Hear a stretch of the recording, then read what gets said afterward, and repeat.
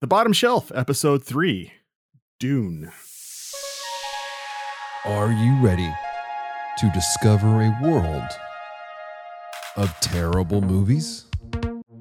High above the planet geekery, three brave individuals with the help of other friends work through a list of terrible movies to discover one simple truth.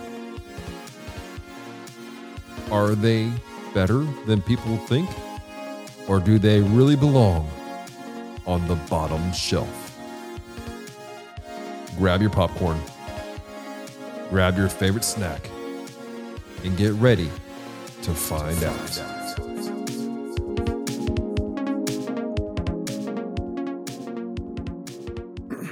All right, everybody. Not entirely sure what just happened. We were in the theater watching the movie Q, and all of a sudden disappeared and Dallas disappeared, and at least one of my prayers was answered, and Glix disappeared.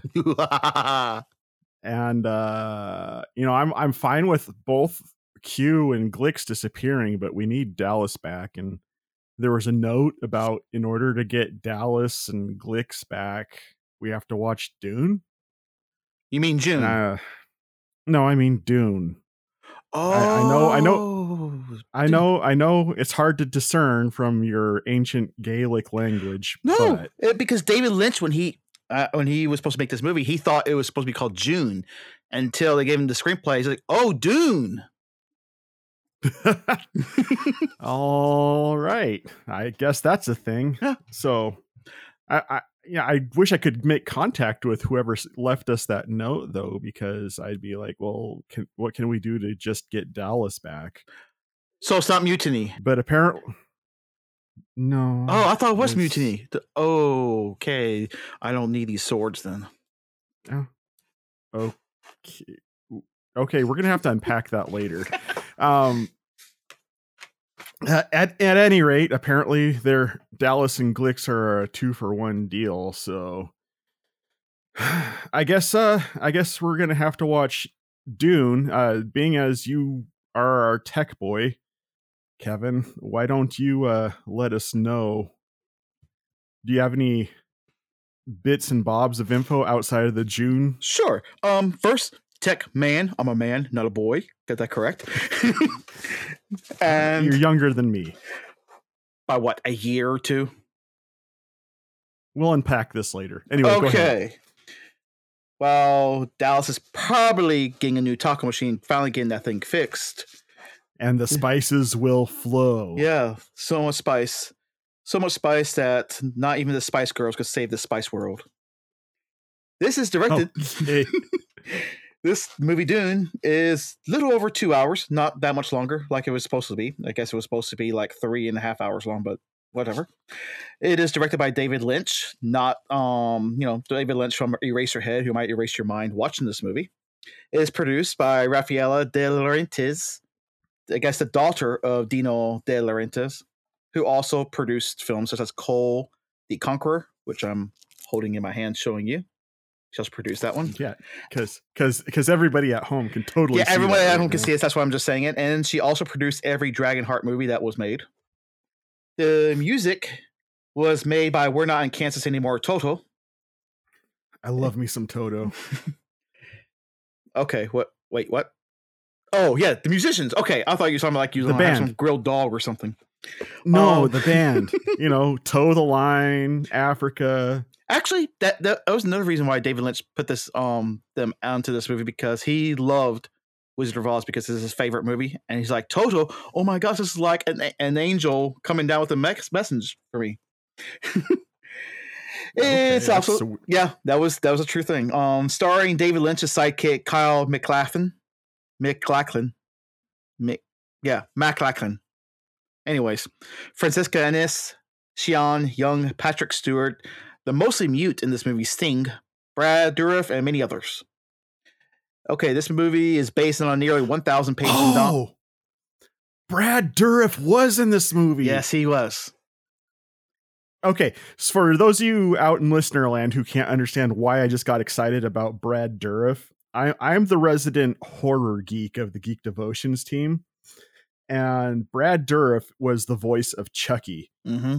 And In I kept every looking Chucky at film. and I kept looking at that guy going, I know him from somewhere, but I can't place him. And then all of a sudden you said Brad Dourif, and I'm like, bing, light bulb. But we haven't seen the movie yet. Yeah, we did not know that. So whatever. No. I'm just reading off this letters that's on this tape onto this box right here. It is based on a nearly 1,000-page novel by Frank Herbert back in 1965. Wow, it was a freaking long novel. I still never finished it. I only read like chapter 5 and I started getting lost. The budget was made with $42 million, but the box office was $37 million, approximately. That's yep. I guess there would never ever be a sequel, and no one would ever think about making another Dune movie for the rest of history. Nope. It was listed as one of the worst and most disappointing films in 1984. Okay. That's some aspiration. That's setting the bar high for us here. Yeah, this is his third film he ever directed. Okay. So, I mean, sometimes people say it's because this is a different movie. I don't know. The only movie I've ever seen by him was The Elephant Man.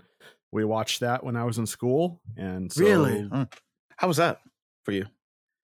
It was okay. I mean, it wasn't life-changing for me or anything, but I mean, it was a decent watch.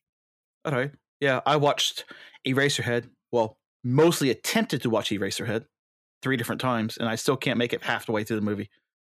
I've never seen it. Yeah. Nothing's more weird than watching a squirrel girl singing to a radiator. And yeah, it's weird. His meatloaf comes alive and he starts attacking him. I've wanted to see the Twin Peaks TV show.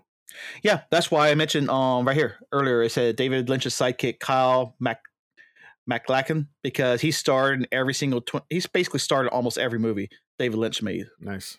Yeah. So let's see how well he does in this movie. All right. Well, do you have any expectations going into this movie before? Since I've heard very mixture, like most people who have seen it and talked to me about it. I remember my dad watching this like 2 or 3 times, and I remember I just never got involved watching it because he loved Star Trek, because he thought it was the best sci-fi ever made in the history of world. So I just like, okay. I don't have really any expectations. I've heard other people when they talk to me about it. It's like, it's not understood, or that it should have been better, but it didn't, but it's the best we'll get. And I was like, okay. So the reviews I'm reading or have heard from movie reviewers, including Roger Ebert, he didn't like it. He just thought it was the worst thing he ever saw that year.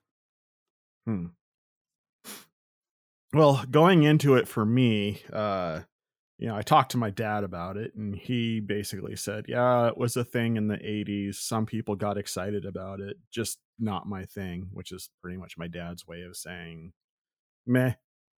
Yeah. And then I talked to podcast family, Ben Avery, and he enjoyed it quite a bit. But the most consistent things I've heard about this movie is, 1, it's long, and 2, it's dull.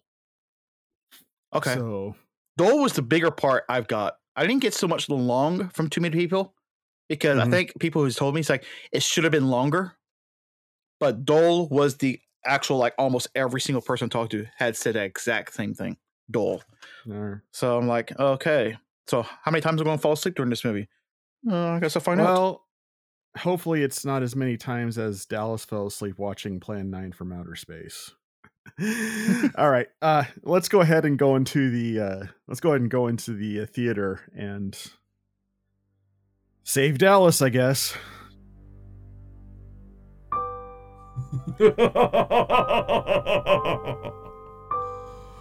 Yes.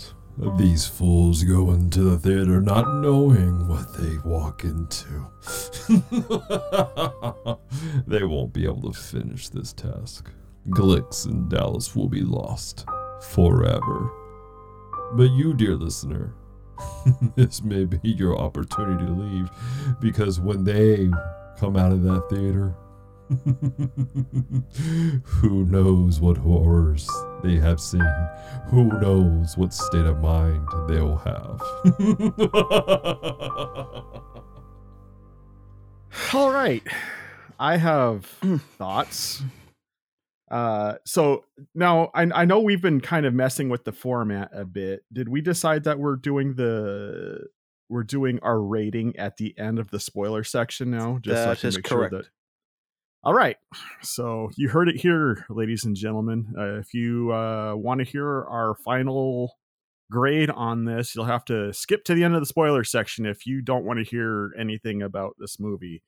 But this movie's been out for almost as long as I have, so Yeah. if you haven't seen it by now, you're like me, because I hadn't seen it until now. So Yeah, this movie is what, 37 years old as of right now. and I'm 30 years old.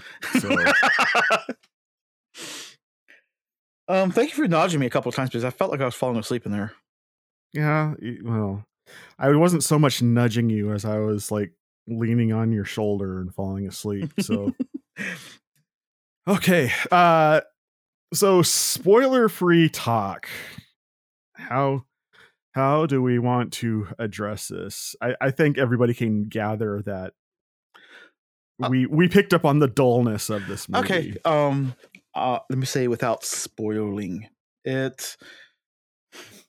I'm not going to. Crap. I just had something in my mind. It's like, nope, I'll be spoiling it. Pacing is a huge issue for this movie. Yes. Pacing was definitely a huge point in this movie because it took so much time to get you to know what you're supposed to be watching and so forth. And finally, when you're starting to watch it, it speeds up and then it goes right back to being slow again. And I'm like, oh my gosh, I don't care about what is this person? Who's that? I don't care. They're not contributing enough into story to make me want to care if these people was to live or die. I would agree with that. I agree with the pacing being a huge issue, especially at the beginning. It took me a long minute to get into this movie or even care about any of the characters at all. But I think that is more of an issue with the fact, like you said, the source material was 1,000-page book. Nearly 1,000 page. I have the book. Like I said, I only read like chapter 5 and I just crashed. So, which leads me to believe that the author is very verbose in the book. Yes, in fact, in the theaters when they released this movie out in 1984, I have this little Dune terminology booklet. It says when Dune was released, there was some concern that moviegoers might need a little help or preparation to fully immerse themselves in the film's extraordinary worlds. So Universal Pictures provided a Dune terminology primer to hand out to every ticket being sold. So they had this little booklet that had all the planets' names, all the characters' names, and I'm like, that's not a good sign if you got to give that to your moviegoers. Like, hey, prepare for this journey we're about to give you. You might not know what you're going to see, so we're going to help explain this to you. I'm like, oh, no. That sounds like me when I'm trying to introduce people into Dungeons and Dragons. It's like, dude, it's super easy, but you want to have these 3 books on hand just to make sure that you have all the rules available to you so you know what options you have. It's just... Which is one of the reasons why I've never played Dungeons and Dragons. Well, okay, yeah, you deserve that. Shut up! Taking out my box. That's called instant karma, sir. But what I will say is, watching this movie, it legitimately felt like it was designed. This movie was created specifically for people who already knew the story and already knew what was going on. Yeah, because I guess when I watch Star Wars, I don't need to read a booklet. I don't need to read a book, a novel, or anything. It helped explain itself, at least the early Star Wars movies, the original ones. I don't need explanations. So just like Star Trek. I noticed that when I watched the Star Trek movies, I only watched only the first 3 Star Trek movies. I don't really need that much explanation to tell me what every character's function, what they are. It's like, oh, I got it. First time. And one of the key well, I'll save that for the spoiler section. It's not much of a spoiler, but it starts to go into specific things that happen in the movie. So we'll wait for that. Yeah. Okay. It's Here's something I had. I'm not sure if you've caught on to this, but then again, it won't take very many people to catch on to this part, at least.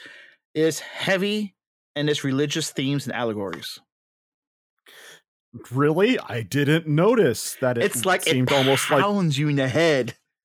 okay, so this movie, the first feeling that I got in this movie, and it lasted for the entire movie, is this is the 10 Commandments in space. Like if this couldn't be any more 10 Commandments if they would have casted Charlton Heston to play Paul what's his face in the movie. We'll just say Paul, but I think he changed his name twice in the movie at the like when you get towards him. Yeah. So we just know him as Paul. At the end, he was basically like Aragorn had 7 different names that he went by. Oh, really? No, I mean, I was being facetious. No, I never watched Aragorn, so I don't know.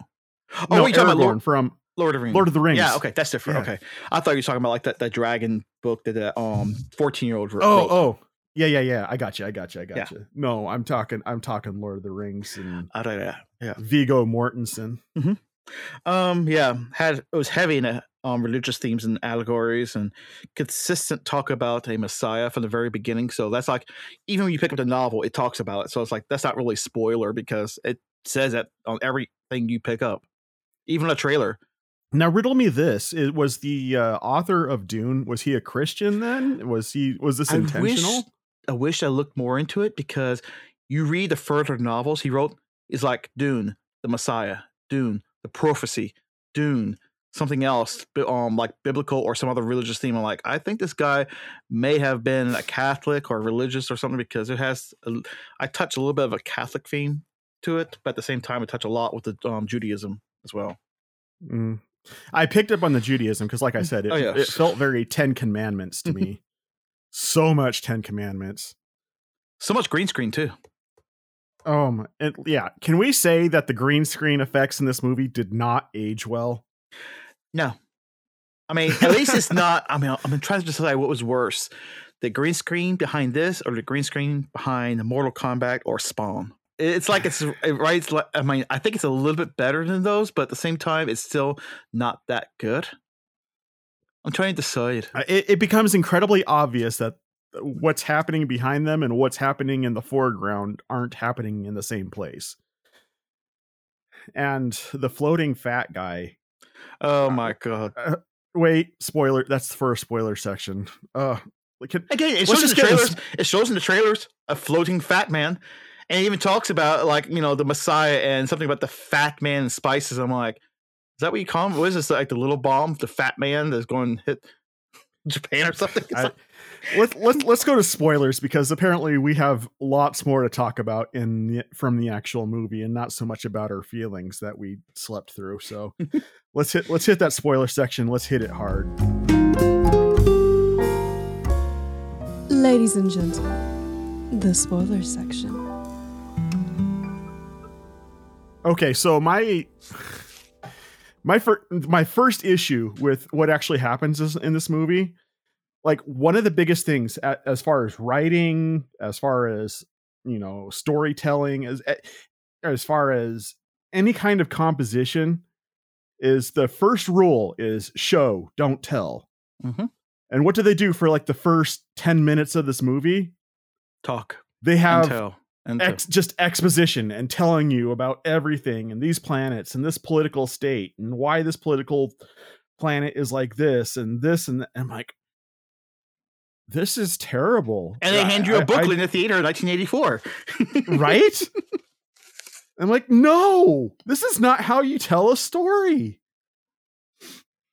Yeah. So I as soon as that started happening, I started to get a really bad taste in my mouth about it. Now, fortunately, it led into some decent practical effects with whatever that fish-faced shrimp person. I don't know what it was. I don't even know what its name was, but it looked pretty cool, and it looked very freaking creepy. Yeah, my wife was not a fan of its nose mouth thing that they kept doing close-ups on. Yeah, it's like, oh gosh, stop. And what was he spitting out? planets or was he crapping out planets? Because I kept looking, it's like, wait, is that his mouth or is that supposed to be his butt? I don't know. Showing all the plants. Well, no, it wasn't plants. It was they were talking about it in the 10 minutes of dialogue before the movie started. Yeah.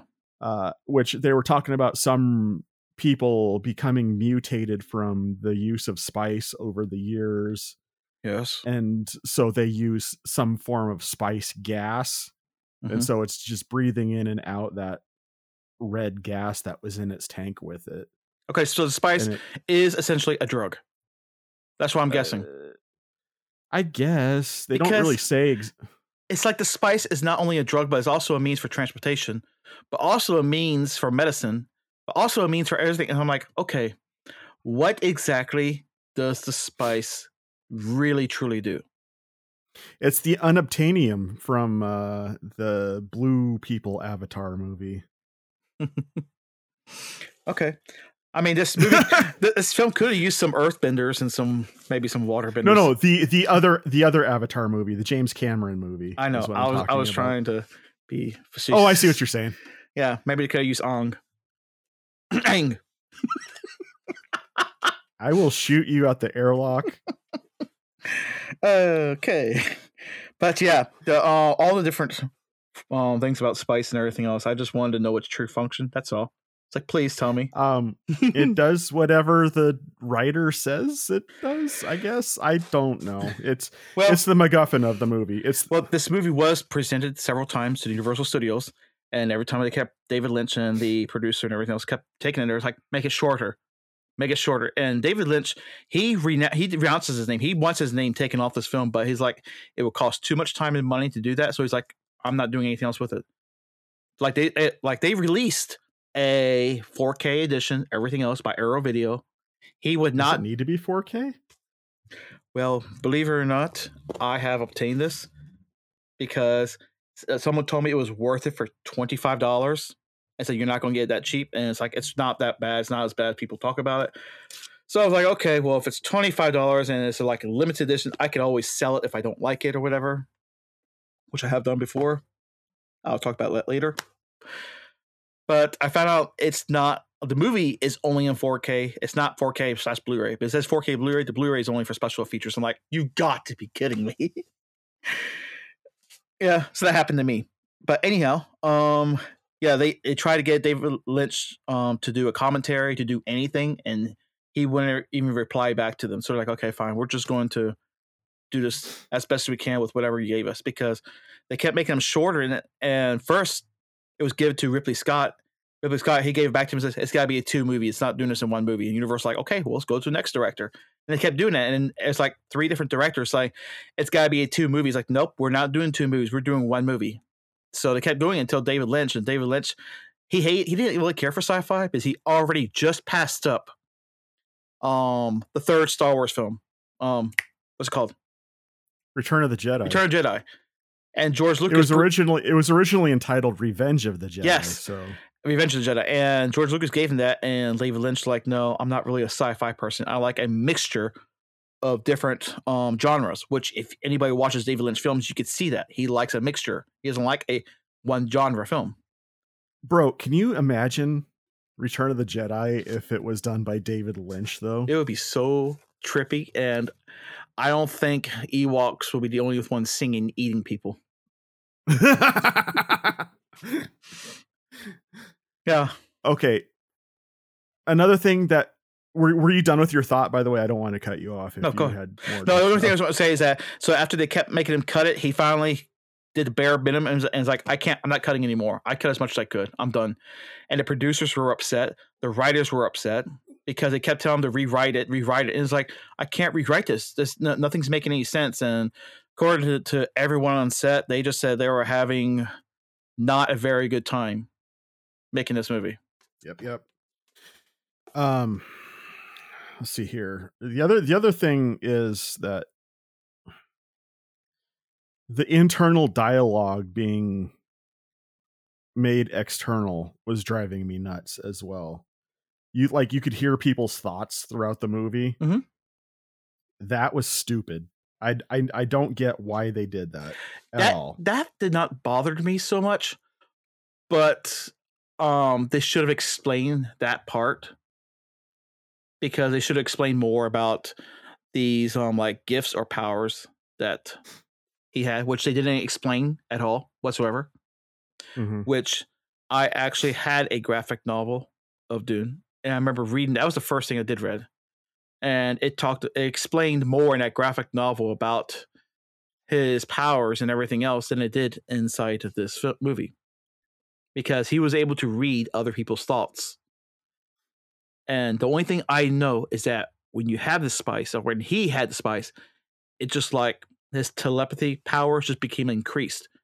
But again, it didn't really explain that in the film at all whatsoever. I just and and when they showed him having the spice for the first time in this movie, it looked like he was just eating a Vienna sausage. I'm like, really? That's it right there? Is he eats that little sausage and all of a sudden he becomes Magic Man? Yeah, it did seem very impactful. It's funny how he read people's thoughts, but Professor X couldn't read people's thoughts. Professor X. Oh, so let's talk about that for a second. Patrick Stewart is in this movie. That caught me off guard. Adam Collins, friend of the show from Tasmania, had mentioned that Patrick Stewart is in this movie and playing the wrong role. But when I had asked him as far as which role he would have placed Patrick Stewart in, he said, no, I meant he should be playing Jean-Luc Picard. And I'm like, okay. But it's an interesting thought process. Was Patrick Stewart well used in this movie? I think they should have put him more in this film than they did. They barely had him in this movie that much. They should have had a lot more of him inside. Because I actually like Patrick Stewart and his role that he played. I just felt like it was not enough. And if you want to see Patrick Stewart with long hair, that's in this movie. Yeah.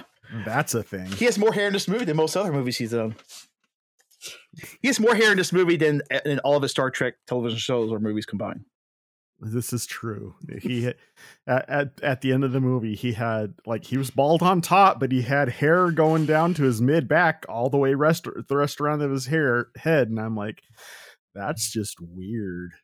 He should have a braid. He could find no one to braid his hair. I'd be afraid if he braided his hair, he might look a little bit like he belonged with Khan's crew, Cy Nooney and Khan's crew. I digress. So yeah, Patrick Stewart's in this. I think he was woefully underused. I think he could have made this movie a lot better if he was maybe Paul What's-His-Face's father instead of the guy they had there instead. Okay, yeah. Well, he's supposed to be training the boy. And they keep talking about all their training, and like you don't see or hear anything about their training until like when it's their last time seeing each other. And he's like, okay, here's a dagger fight. And I'm like, I don't get to see or anything in your previous years, months, or anything of you training each other, or you're supposed to be training Paul. It's like, oh, that could have been a bit more. But then again, maybe that was the hour that was cut or more. Who knows? That's the other thing I've heard about this movie is that there was a significant amount of the actual what was filmed that was cut out of this movie. Yeah, an hours made it make more sense. They say an exact full hour is cut off of this film, that it will never ever come back unless David Lynch wants to return. They said there's no chance David Lynch wants to, because when David Lynch is like one of those people like, what I've done, that's it. I'm not doing anything else. I don't never look back. Interesting. But there is one person though, I think some of even with the bits that we got, I think there's some casting issues with this movie that the movie would have been better if they would have casted different people in their spots. For instance, the Duke, no, not the Duke, the Baron. Yes. The fat man, the fat man floating. Yeah. The fat redhead that's floating. Oh, he drove me up the wall. I couldn't stand him. I didn't feel like he was a villain. I thought he was having too much fun. But I was like, you are a villain, and you're supposed to be like a mass genocidal murderer. You know who would have been great in that role? Although at the time nobody would have realized it. Who? Anthony Hopkins. Yeah, I mean, he would have, but he wasn't into that. He wasn't doing that just quite yet. He was into. I mean, he was into all the BBC murder mysteries and television shows. So it was like he had a little foray into horror initially too. I mean, he did that movie. What's it called? Magic, where he had the dummy that came to life. Mm-hmm. Yeah. They should have used Christopher Lee. That would have been amazing. Oh my God. They should have used Christopher Lee. They had their chance and opportunity. Okay. Go ahead. It's like that or Peter Cushing. You know, the guys from Hammer films. Dude, you're just about to go through my entire Mount Rushmore of horror. You've already named 2 of them off already. I mean, they still obviously wanted a British actor, so that would scratch off Vincent Price, because I would use Vincent Price, but that was the 3rd guy on Mount Rushmore. Can you figure out the 4th Mount Rushmore guy? Peter Lorre. No, Peter Lorre would have done so much better than this guy. Peter Lorre would have been amazing in that role. I would agree with that. But no, my 4th guy on my Mount Rushmore of horror was Boris Karloff. Wasn't he already died? Didn't he? Could have been. But I'm just okay. No, I was thinking of someone else. I had it right there in my mind. Michael Crap. He played in so much Hammer films. He also played in the Tim Burton film, which Tim Burton used all the Hammer actors. Oh, anyways, it'll come to me when it does. But actually, given that it was 1984, if they were looking for a rotund gentleman to play that role, who could get a little bit manic, and never got a chance to stretch his legs in a serious role, I might add, John Candy. Yeah, well, he does play. He plays his comedy sometimes serious, but he never fell under the trope of always a fat man joke, which is always great about John Candy. John Candy will do a fat joke every once in a while. He's like, "Hey, have you seen me for a bit? Looks like I haven't been going. Looks like I don't do that kind of work," and that's it. So he was always in, but when he did serious roles or he tried to play serious, you could see in his face, like, dude, this guy, he just needed more than his comedy. But it's just what happened. I honestly think that if they would have got him in there, he could have probably stretched his legs out a little bit. Yeah. But at the time though, he was kind of a superstar. Oh yes, he was. So maybe, just this Barry. Just based. I'm trying. It's just starting to get me more upset. I shouldn't be, but it's just like he just looked like he was not the villain I wanted. Like even the other 2 that came in, Sting, who didn't said anything until the end of the freaking movie. Sting didn't said a single idle thing. He just went, ha ha ha. It's like, okay, am I supposed to be like fearing of you, or am I supposed to be like amused that you just get the big pearly white teeth or something? Because he smiled and evil laughed the entire time. You were supposed to swoon over him when he came out in his Wonder Woman underwear. Oh my Lord. Look, he was already waxed before he went inside there. Like took every bit of hair off his chest and his other areas, and he's right there with his with that plastic Wonder Woman underwear. Yeah, seen that? And it's like he just greased down whatever 6-pack he had, just flaunted left and right. Just looked up. It's like, oh my goodness! I guess you are mute. At least sing me a song. Roxanne. Here's the thing about Sting in this movie. It was complete stunt casting. Yeah. Because in 1984, the Police were like the biggest band in the world. Every teenage girl was probably like, "Let me just show me his body and I'll be good." Yeah. So I mean, he was complete stunt casting. The other guy who was a part of the whatever planet, the other fat redheaded guy. Yeah, who again, they never said nothing but just ate food, just slabbered everywhere, spit his food out. I'm like, they had several characters that could have been done so much better. And I get that it was all cut down, but the fact of it is that,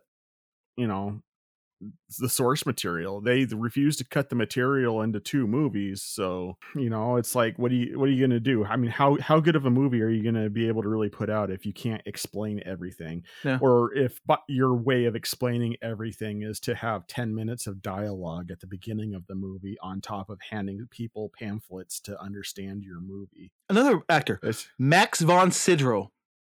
Oh yeah, the Exorcist guy. Fantastic actor. Barely anything inside. They didn't. It's just like all these actors and actresses. The dwarf lady. What was her name? Was she on the that Poltergeist movie? She was the principal. No, that was not Zelda Rubinstein. It was someone else. But it was the lady who played the principal in Kindergarten Cop. That was what my wife. Linda what? Yesterday. I don't remember her last name. Linda Hunt. I don't know. Another great actress.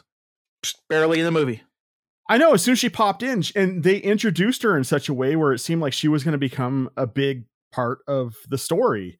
But she popped in for one scene. She said like 3 lines, and then they showed her die in the next scene. And it's just like, that's another thing. Okay. I guess I never watched Game of Thrones, but from everyone told me it's very Game of Thrones like, and I can understand that. I understand when characters and people die, and they die a tragic death, or they die a hero's death, or something of the sort. But when you want to at least care about the people who are dying, like I was saying at the very beginning of this episode, you want to at least care and just like, I guess, have that heartbreak moment or something, some sort of compassion, like, oh my gosh, I can't believe they just killed that person off. I could felt for this person. You have felt nothing for any of these people. It's like, here, come here, say these 3 lines, maybe 4, and we'll put you at the end of whatever scene and die. Now, so many of these actors and actresses, as characters, it's like, here's a little scene, here's a little scene. We're all rooting for this Messiah that's supposed to save the world from, I don't know what anymore now. Spice. No one else could touch Spice but him. And everyone else could just die.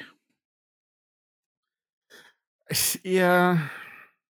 And then when he meets the girl that he's supposed to have dreams of, which you barely see her in his dreams. That was the other thing. I think I've seen her like 2 or 3 times. I kept forgetting about her because when the dream sequence has, it goes full on David Lynch, where it has all the twisted, weird imagery, everything happening, the spirals and everything else. Like, okay, this is the David Lynch I know. Come on, keep this up. And all of a sudden it goes right back to being a normal type of whatever film, 80s film. And when it has that awesome score that plays by Toto, I'm like, okay, this is one good thing that I very much enjoy about the film. And then all of a sudden at the end, it's like, I've loved you all my life. Like, who are you again? I don't know who you are. Well, the best part is when he said that, she had just pulled a knife on him like 5 minutes earlier in the movie. So, I mean, it's just like, okay, this feels forced. That's what I need to do. I need to find a woman who puts a knife in my throat. And I was like, I've loved you all my life. Please don't kill me. I don't know. Dude, okay, so I think that's the best way that I could say this movie, how this movie felt to me. The whole thing just felt forced. Yeah. Now it reminded me of a big dump you have to take, but it won't happen, and so you're just sitting there and you just force it, and it's painful for everybody involved. And dude, you've got some issues. Do you need to like take some Beano or have a prostate exam or something? I don't know. Go see a doctor. That can be serious. Eat some fiber greens. Anyway, the analogy remains. But some little, I can't call them Easter eggs because it's all stuff after the fact, but some things that I noticed was there are certain references in the music scene that I'm a part of that came from this movie. And I had mentioned some of them to you guys when I was watching it. The band Shai Hulud. There's a metal band called Shai Hulud that got their name from this movie. Okay. Because that's what they kept calling the big sandworm that he had to ride.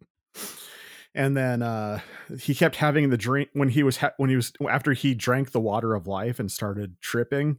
Yeah, he kept seeing that picture of that hand in the blackness reaching up with the 5 fingers out.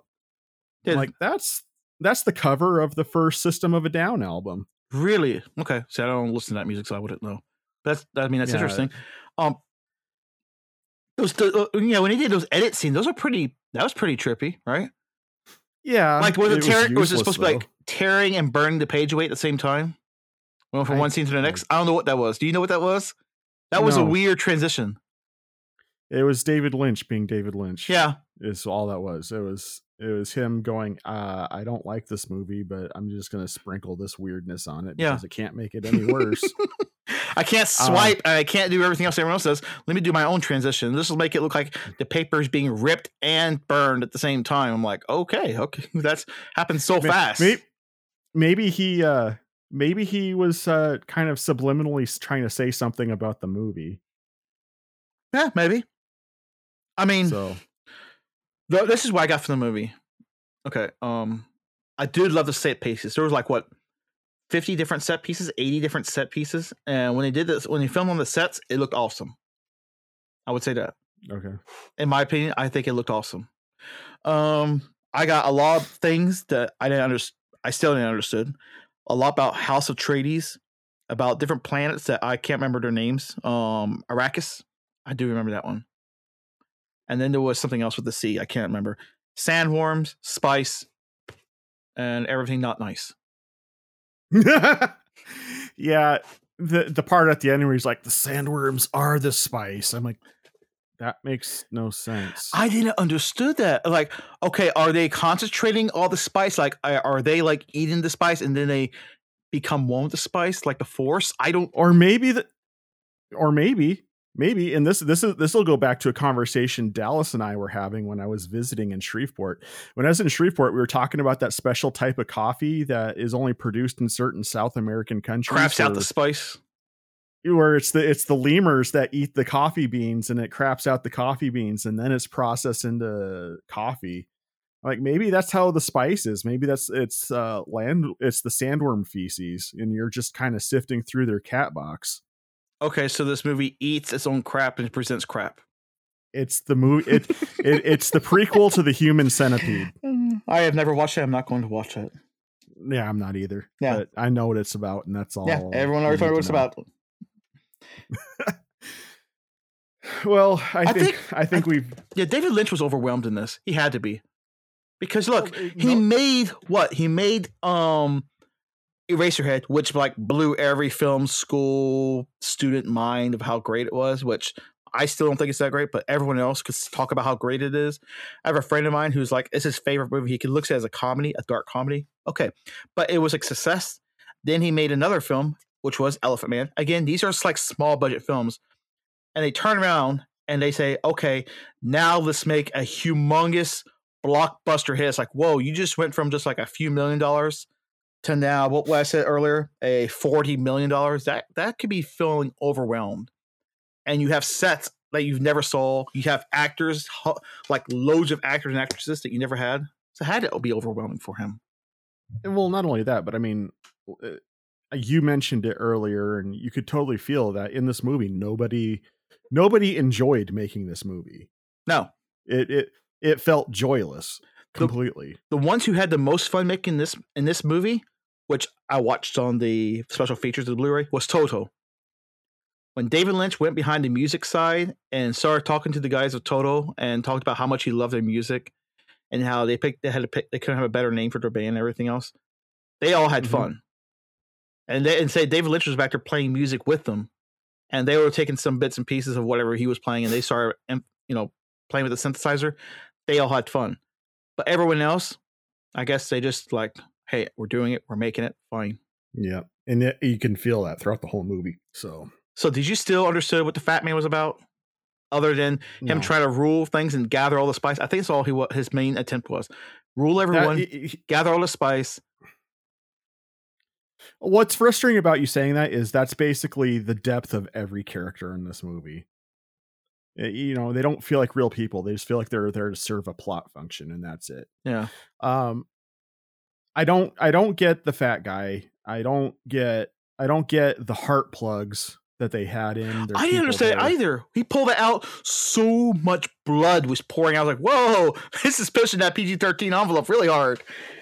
right? And I couldn't understand. Was he drinking the guy's blood? Was he? I don't understand what he's doing here. Yeah. I don't understand the purpose of this other than, and then they made that guy milk a cat that had a rat taped to it. Yeah, like, what? Huh?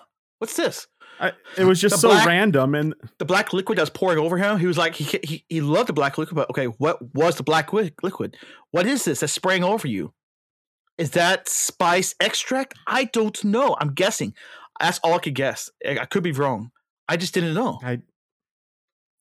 I don't know. And then he's just sitting there having his boils lanced while he's having this conversation, which was lovely. Yeah. And Nothing lovelier than, you know, if you're like one of those freaks likes to watch up YouTube videos and watch people poke each other's pus pumps. I'm like, okay, I don't want to see this. right. Yeah, there was so many things that just happened. I mean, there was things that was pretty to look at. Like, I love looking at the desert. I like the scenery of that. I like looking at the sets. I like the different costumes. Some, not all costumes. Some of the costumes, okay, look pretty cool. But while it may look pretty on some things, and there were certain things with the green screen it was not pretty on. Are we at a part where we need to now rate the film what we thought? Because it's just, yeah, I was gonna push it there, but I was letting you get it all off your chest before we did it. yeah, it's just like there's so much of I don't know. At the same time, I try to watch it again to see what I gather, and I still got the same I don't know. Like, just one more time, I was like, I gotta see this one more time just to see what I could fulfill the I don't know and see if that anything answered anything that I missed. I still have the same thing, the same I don't know. All right. So with that being said, then, Kevin, on our rating system, that if you don't know our rating system, going back and listen to older episodes. I don't feel like explaining it right now.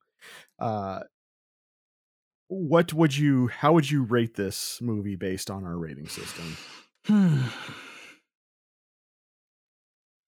I'm so much trying to decide if I want to put this in the middle shelf or if I want to put this on the bottom shelf. It's so funny that you say that, because I am in the same conundrum because right here. It has the looks and the appeal and everything, intriguing enough that I want to see it again. And along with the score, along with some of the imagery, which I like movies that when they get a little odd and weird, which is fine by me. I just don't want to see someone's pimples get pursed. I just don't want to see that. But other things, I like the costumes, but and I want to know more about it. It feels like I want to know more, but I'm not going to get any more because that's all there is. And it's not bad, like, oh my god, even though I dozed off once, maybe I was super tired. But when I rewatched it, I watched it through. And I could see all the effort and everything they try to do, but at the same time, when they try to do, they just kind of gave up because they just consistently got the backhand by Universal Studios at the time. I guess I'll put it on the bottom shelf. You're gonna put it on the bottom shelf? I it's like if I could just fit between the middle and the bottom, but I mean, there's other films like with me. When I told you like Plan 9 from Outer Space, I can grab that movie almost all the time and just watch it over again. This movie, I don't think I can grab as many times to watch over again. I'll just watch it to put it on mute and appreciate the scenery and everything that it did shot, but not to listen, except for the score. We'll put, you know how when you stack movies on, with the spine showing towards you, and there's usually like about a 3-inch gap between it and the next shelf up. You're talking about the movies that you're looking at right now? I'm right behind me. Right, but okay. the listeners can't see that. Use your imagination. At any rate, but you know what I'm talking about, though. You spine out, and then there's the gap between the top of the movies and the shelf above it. Where I would stick this movie on the bottom shelf, but sitting in that gap between the middle shelf and the other movies that are sitting on the bottom shelf. Like, I would give this a high bottom shelf. Okay, yeah, just a little bit higher up at the bottom, just not the very bare bottom. Right. Like it's better than most bottom shelf movies, but it Oh my belongs on the goodness! bottom Yes. shelf. It definitely does not belong in the dumpster fire though. Like if I was to put this up against Avatar, What movie? then sorry, The Last Airbender. I thought that was burnt. So why we're talking about it? Jeez. All right, well, let's go ahead and head on over to our weak connection section, brought to you by Ben Avery from the Strangers and Aliens podcast, and see if we can suss out any spiritual anything from this movie. Oh, one quick thing. Yeah. Wasn't there a tagline you had that you didn't read? Or wasn't there supposed to be some taglines? Oh, the warning labels. Yeah, wasn't there warning labels? Let me go ahead and pull that up. There were warning labels on this box. I forgot all about those. We just opened it up and threw it in. Yeah, so exciting. Chances are I probably am gonna like have like headaches and diarrhea and nausea now. You should get some vitamins. Seriously, man. No, I was making a joke spinach. about maybe it's too much spice. So spicy. That's a warning for this movie right there. Is constant warning. This movie is incredibly filled with spice. Consume at your own risk. Just don't do like the spoon cinnamon challenge. This. Okay, so several warning labels that are on this. Several. Ooh. Warning: this film may contain sand. It's rough, coarse, irritating, and gets everywhere. Not recommended for Anakin Skywalker, huh?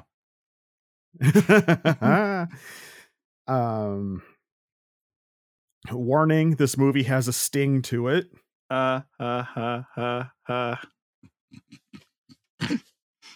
Whatever, dude. Sounds like a dad made that joke. I'm not a dad. Oh.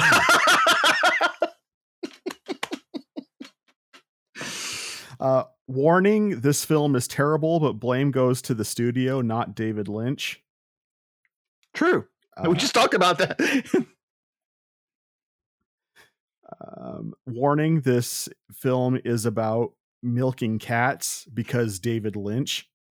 All right, let's go ahead and go to the let's go to the weak connection section now, shall we? Yes, let's go there.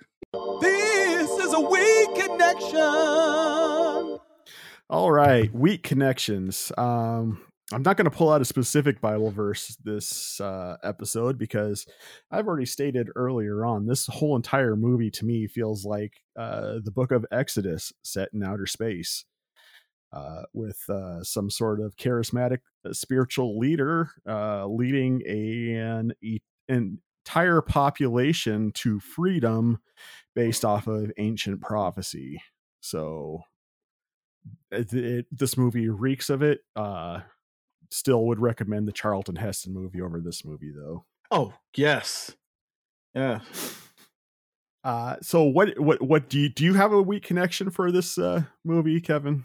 You know, it's hard because I mean, as much as it's like there's so much allegories and so much is built on religion. It was hard for me to find one, except for one thing the character Paul would say. And he would say, like, the fear is the mind killer. Man, I forgot to talk about the box scene. Anyhow, because he kept talking about and he kept repeating that in his mind. And I'm thinking about in 2 Timothy 1, verse 7 on the King James Version. It says, "For God hath not given us the spirit of fear, but of power and of love and of a sound mind." And that everything that we should do, we should realize that what God has given us is of the spirit of power, the spirit of love, and of a sound mind of whatever adversary that faces in our way. And no matter how tough situations may be, even if you're fighting for spice, that you don't have the spirit of fear. You should not fear because fear will destroy your mind, body, and soul.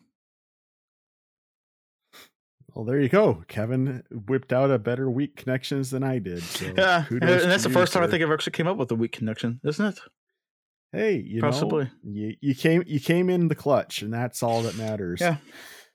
Did you see, this is a little off topic, but did you see that Spice World poster someone posted on the bottom shelf thread Not that we yet. made for this?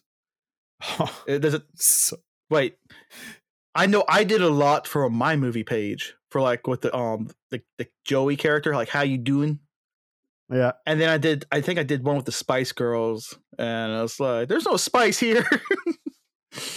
Oh no! So someone made a movie poster that said Spice World, and it showed a sandworm in the background and the Spice Girls up front. Oh, I gotta see that one. No, I haven't.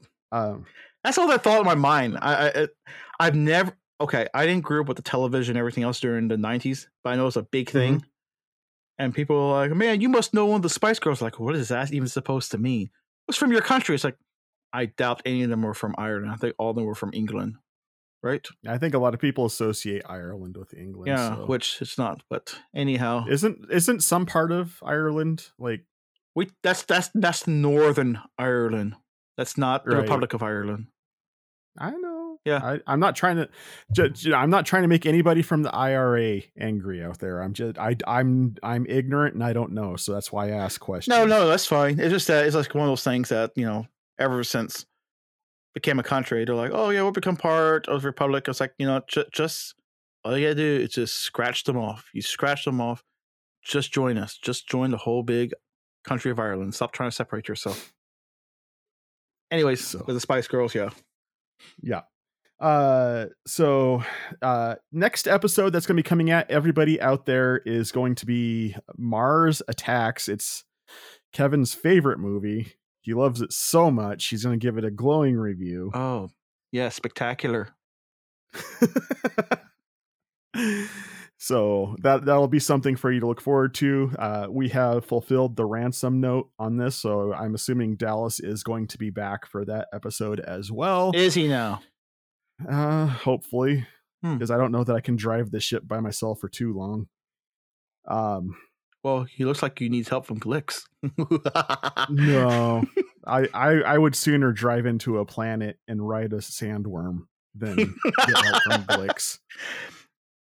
Told you, better stay away from that spice. Hey, I'll eat a Vienna sausage. It's fine. Your eyes could could use some more blue. Anyway, yeah, I wasn't even going to go there with that with this conversation. That was the dumbest thing. At any rate, Kevin, where can people find you on the interwebs? If you wish to find me on the interwebs, if you desire to, you can find me on Facebook on the Dapper Man or the Dapper Man Reviews, because I think you type in the Dapper Man, it shows you different others. So the Dapper Man Reviews. You can do also the same thing on YouTube and Instagram if I am there.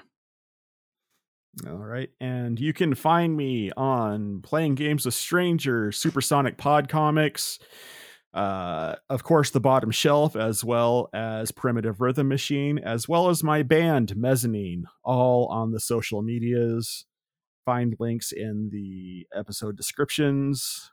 And of course, Dallas, who is not here, you can find him on the Geek Devotions on YouTube, as well as Com Talk in the podcasting section as well. Links, please see links below. Am I missing anything, Mr. Burnham? Mezzanine with Listerine on kerosene. All right. So with that being said, thanks everybody for listening. Hope you had a good time. Interact with us on the socials. That tunes us in. If you like what you heard, please like, subscribe, rate, review, all that sort of stuff. And because we are a part of the Geek Devotions Network, our primary goal is to let everybody know that they are loved. And if you take nothing else from this episode, please understand that you are loved. You do have a purpose. And fear is the mind killer. Fear is a mind killer, ladies and gentlemen. And sandworms are the spice, and spice are the sandworms.